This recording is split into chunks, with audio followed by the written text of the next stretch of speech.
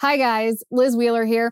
So I had the opportunity to sit down with Zuby last week, who's a very interesting person. He's actually wicked popular among conservative youth right now. I sat down and talked to him a little bit about culture, and I asked him, since he's a rapper, I asked him about the impact of the rap industry on the Black family, because we're seeing this breakdown in the Black family. We're seeing absent fathers. We're seeing so many out of wedlock births. We're seeing gang life. We're seeing violence. And I asked him what impact rap had, or how he thought rap impacted the breakdown of the Black family. And I was very surprised at his answer. He and I actually disagree about this a little bit, but the conversation, well, I'll let you be the judge, but I found the conversation very interesting. If you want exclusive early access to interviews just like this one, then join us on the Liz Wheeler Show community on Locals. It is lizwheelershow.com/locals. You can use my promo code, which is access, to watch for free for the first month of your annual subscription, lizwheelershow.com/locals. So here's Zuby. Hi, guys. We are here at the Young America's Foundation Conference in Washington, D.C. We are in the heart of the swamp, and I am joined today by a very special guest. I'm joined by Zuby. You're a fan favorite at this conference. I'm happy to hear it. You are. I always ask, so when we film here all week, and I ask the students when I pass them, when I talk to them in the hallway, who are you most excited to hear from? Whose speech was the best? And almost always your name comes up. I'm honored. That's awesome. Yeah. I'm especially honored because I'm not American. So when I'm asked to speak at these things in the U.S., I'm still mind blown by the fact that so many people in the U.S. even know me and love what I do. So coming from across the ocean. Do you want to know why I think that is, though? Go for it. Because especially young people these days have a hunger for truth, and you're not afraid to speak the truth. And you're also, and I mean this with all due respect to a lot of our political leaders, but you're not boring and old.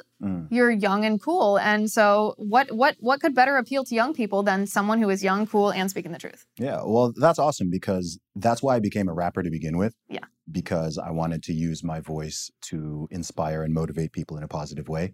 And I think in the world in general, and also within the music world and hip hop, there's so much negativity. Yeah. There's so much negativity. So I wanted to use my voice in a way that I could push back somewhat in a more positive direction. And with everything I do now, whether it's still the music, of course, but the public speaking, writing books, whatever I do on social media, podcasting, all of that, it's all tied to the same theme around encouraging people to think and to improve themselves and to take responsibility for their lives. And that's what I've always been about. So I hope it comes through.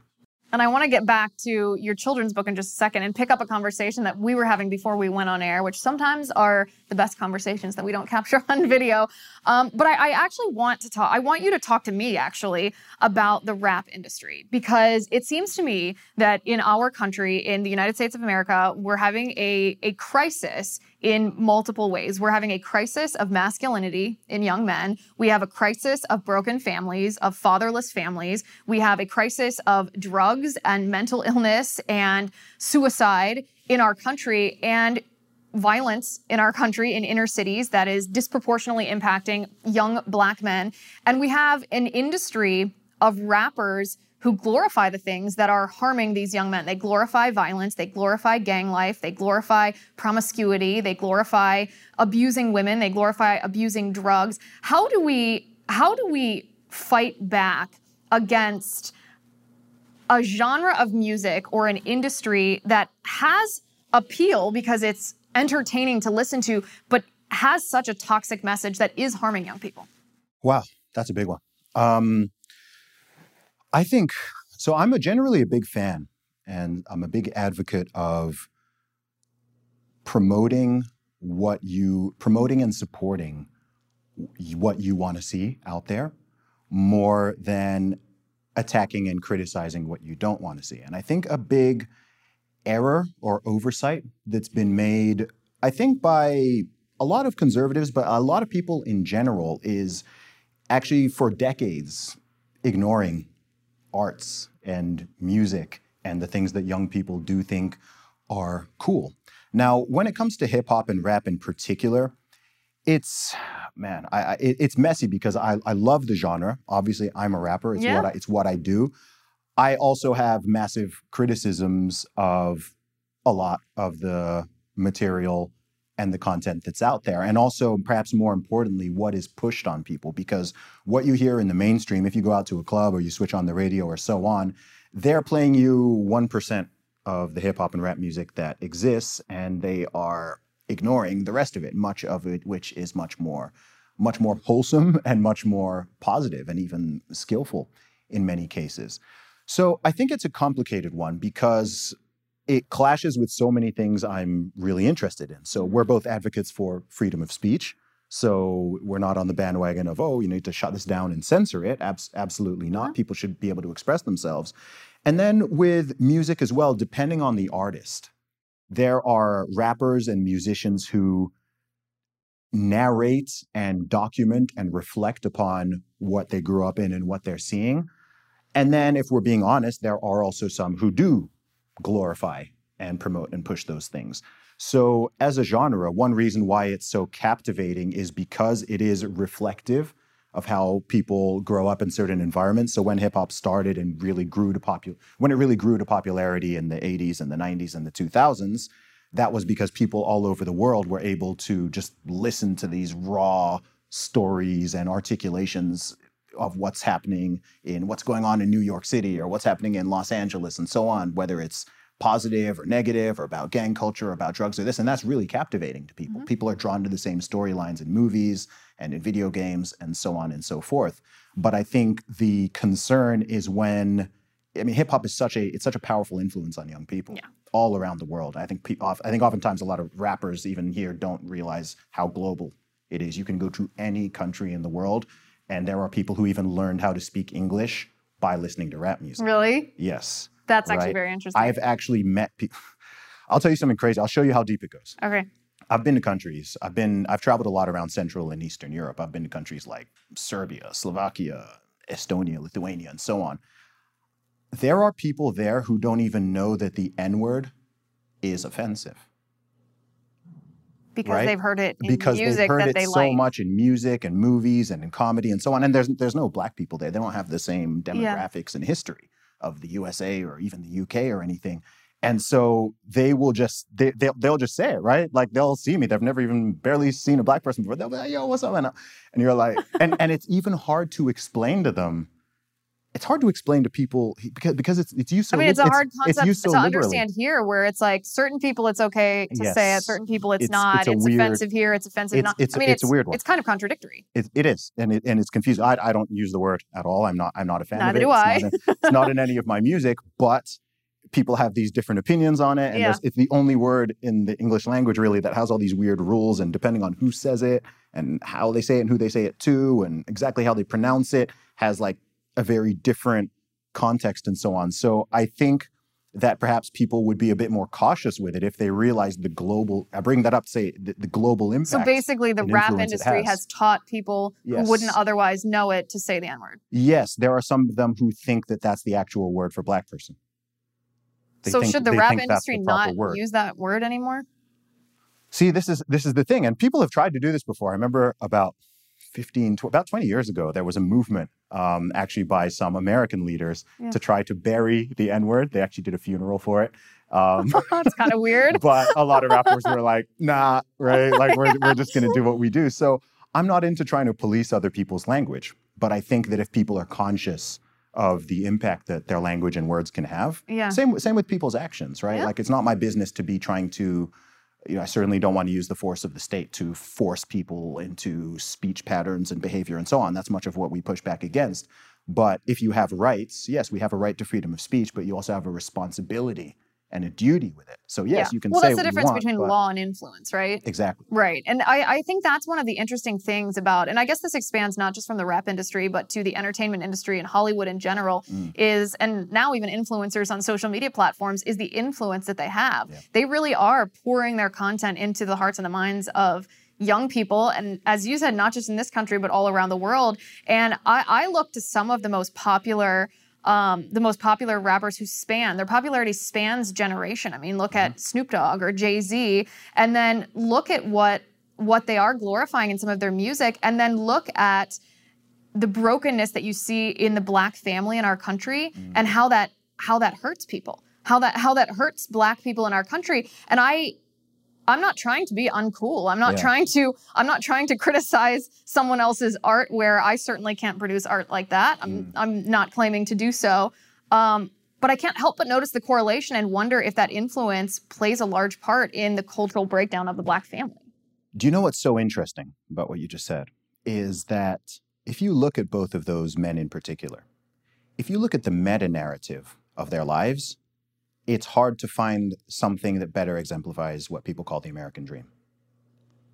Those are both guys who grew up Snoop Dogg gangbanging in Long Beach, California in his teens, got signed to a record label in his teens, put out an album, sold millions of records, became an entrepreneur. He's one of the most famous people worldwide. Yeah. He does Bollywood movies. He's an entrepreneur. He's got a clothing line, and he's a family man. He's married. He's got kids. He's married. He's got kids. He takes care. He does football coaching in his community. He gives a lot of money to charity. So the meta-narrative is so powerful. If you just listen to the words coming out of his mouth in his music, you're like, oh my gosh, like this is not wholesome. And I really wish, and same with Jay-Z. Jay-Z is married with kids. Jay-Z lives a pretty conservative lifestyle these days in many ways. I don't think I've ever heard him described He's like a billionaire. He used to sell drugs in New York City. He's now a billionaire. Well, which do you think is more influential? Because I understand what you're saying. Sometimes actions are more influential than words. Sometimes words are more influential than actions. Which do you think is more influential in the case of those two? Honestly, I think it depends on the audience. To me, right, Jay-Z is one of my favorite rappers. And he also has influenced me in a very positive way because if you know his story, he also did it independently. So when he started, he didn't go straight to a label. Which is what you do. Yes. He didn't go straight to a label. He got pushed back by and he's like, oh, you know what? I'm going to make my record myself and I'm going to sell it to people. And he made that money and he took it and he reinvested and he's built what he's built now. And so to me, I'm able to eat the meat and spit out the bones. Yeah. Right. So I can take the positive from that and not just listen to certain things that he's saying and go out and mimic that behavior.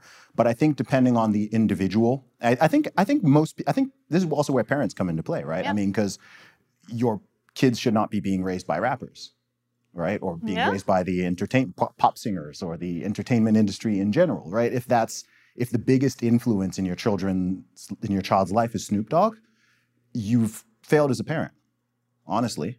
So you have to be, it's where does the responsibility lie in these things?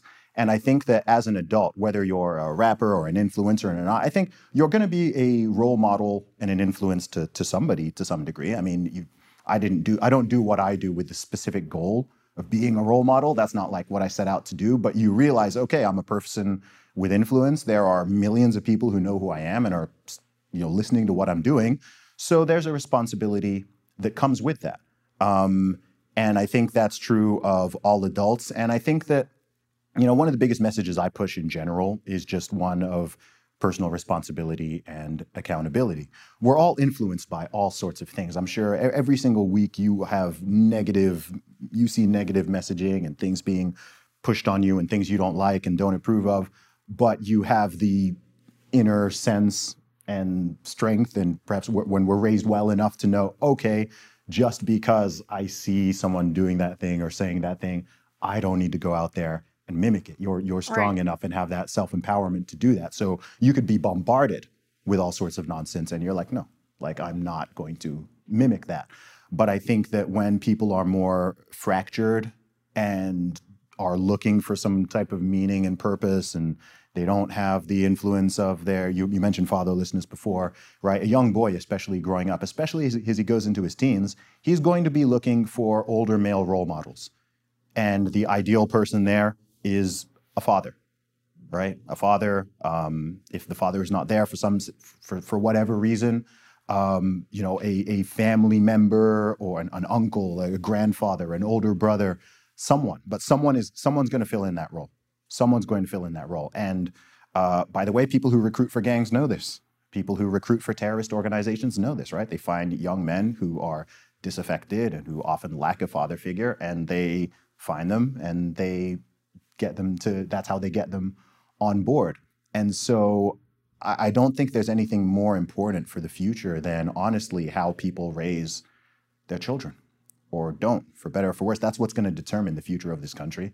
It's what's going to determine the future of the world. And it's been trending in a concerning direction for several decades for many different reasons, which we've all discussed many times. But I'm optimistic in believing that things can, just like things can change for the worse, things can change for the better. And I think that an intervention of sorts is needed. It's not something that one person can do because we're talking hundreds of millions, billions of people. Each person has to take on that responsibility and that accountability for themselves, their families, their children, and so on. And then we can raise a better generation in the future who won't go out and be so reckless and continue this cycle of destruction. I think what you said about children being the future, not just of our country, but of the world, is particularly poignant now because we're seeing our children in the United States. We're seeing our children assaulted, in a sense, by the radical gender ideology, the transgender ideology, queer theory, whatever you want to call it, especially in schools. You've spoken out against this. Actually, Twitter suspended you for speaking. Tell me that story, please, because if I'm not mistaken, your tweet was incredibly non-controversial, and they told you it was hateful. Yes, this is in 2020. Yeah. I said, "Okay, dude," in response to someone. So I had a list. Okay, dude, just 2 words. Yeah, okay, those dude. 2 words. Yeah, and ellipsis as well. So I wasn't sure if it was the okay, the dude, or the ellipsis that was the hateful conduct. But I had something going viral, and someone responded bragging about bragging that they sleep with more women than me. And I responded, "Okay, dude," and that was it. A week later, I was in the UK at the time. I was on my way back home from an event in London, and I got an email from Twitter support saying your account has been locked for hateful conduct. And then it said, you may not attack, insult, or threaten people based on their race, religion, sexuality, disability, so on. I was like, I'm pretty sure I don't do that. And then it was like, this is the tweet that violated our policy, and it just said, "Okay, dude." And I was like, wait, what? I thought it was like a fake email or something. Yeah, yeah. And then I actually tried to go on my account, and I was locked out. And of all the things that I've said and things that I've written, I was quite astounded that was the one that the You're one like, that of all crossed the the line. controversial things that I've said, Yeah, this is the one you pick up on. Saying okay. So the dude, crux yeah. of this was that the person you responded to was a transgender individual, right? Apparently so. I didn't even know this. Well, also, dude is something Dude that girls say to girls, Okay. and girls say to guys, and guys say to guys, and guys say to girls. It's kind of it's become at least kind of a gender neutral, just like, okay, dude. It is. I literally said it just like, okay, whatever. Yeah. Right. Like, because it was such a weird thing for them to even write. So I was just like, okay, dude, like, whatever. Like, I don't care. Like, that's weird. Good for you. Yeah, you're right. Exactly. So yeah, that was that. But I ended up turning it into a successful merchandise line. I made a song, the most popular song on my most recent album. It's called "Okay, Dude." Yeah. Oh, that was Put hilarious. out a music video. Joe Rogan even did the intro for it. So it's I ended up, and when they say life gives you lemons, then you turn it into lemon juice. That's So, right. No. Turn it into lemonade even. Turn it into lemon juice. No, turn it into lemonade. So I definitely did that. And you're not only exemplifying through your actions what young people should aspire to do and how you can fight back on these culture wars. You've actually written a children's book. This is what we were talking about right before we went on air, because I was telling you I have an 18-month-old daughter, and it's hard to find children's books. You walk into the library and it's just like, it's woke topics, whether it's queer theory, whether it's the anti-racist baby, just all of these very radical left Marxist things that are being put in little baby board books. But you wrote a book that's real art, that's real literature, that's not woke. Yeah, I actually wrote a book about health and fitness for kids. So in 2019, I put out a book called Strong Advice, Zuby's Guide to Fitness for Everybody, which was a health and fitness book to help adults of all ages to get in better shape and to lose weight and so on. And I did this book in collaboration with Brave Books. They're a more conservative-leaning book company, but I wanted to do one that was totally apolitical, that would just help people to, our bodies are so important. And one of talking about things that are rarely discussed in society, obesity, right? Rising amongst children and so on. So I just wanted to write a book that is fun. I made it all rhyme, it's beautifully illustrated, and it's just about the importance of exercising, eating, having moderation, and why taking care of your body is important, and why you shouldn't just sit there all day long stuffing your face with candy. So it's a book, I'd say it's mainly for kids probably aged 5 to 10 primarily. But it's a lot of fun. The feedback on it has been really, really positive so far. And so I'm excited to add children's book author to my list of Well, I'll community tell titles. you, my daughter's favorite books are the books. I mean, she's still at the nursery rhyme phase, but Yeah. her favorite books are certainly the books that rhyme. So Yeah. I will get a copy of this. Looking forward to reading it to her. Where can people Yay. find it? It is available at candycalamity.com. Candycalamity.com. Candycalamity.com. Okay, we will post the link for that. Thank you so much for sitting down with me. This was a great conversation. I really enjoyed it. Thanks, Liz. Appreciate it. All right, guys. And if you want exclusive early access to interviews just like this one, you can join us on the Liz Wheeler Show community on Locals. It is very intuitively lizwheelershow.com/locals. If you use my promo code ACCESS, you can get your first month free on your annual subscription at lizwheelershow.com/locals.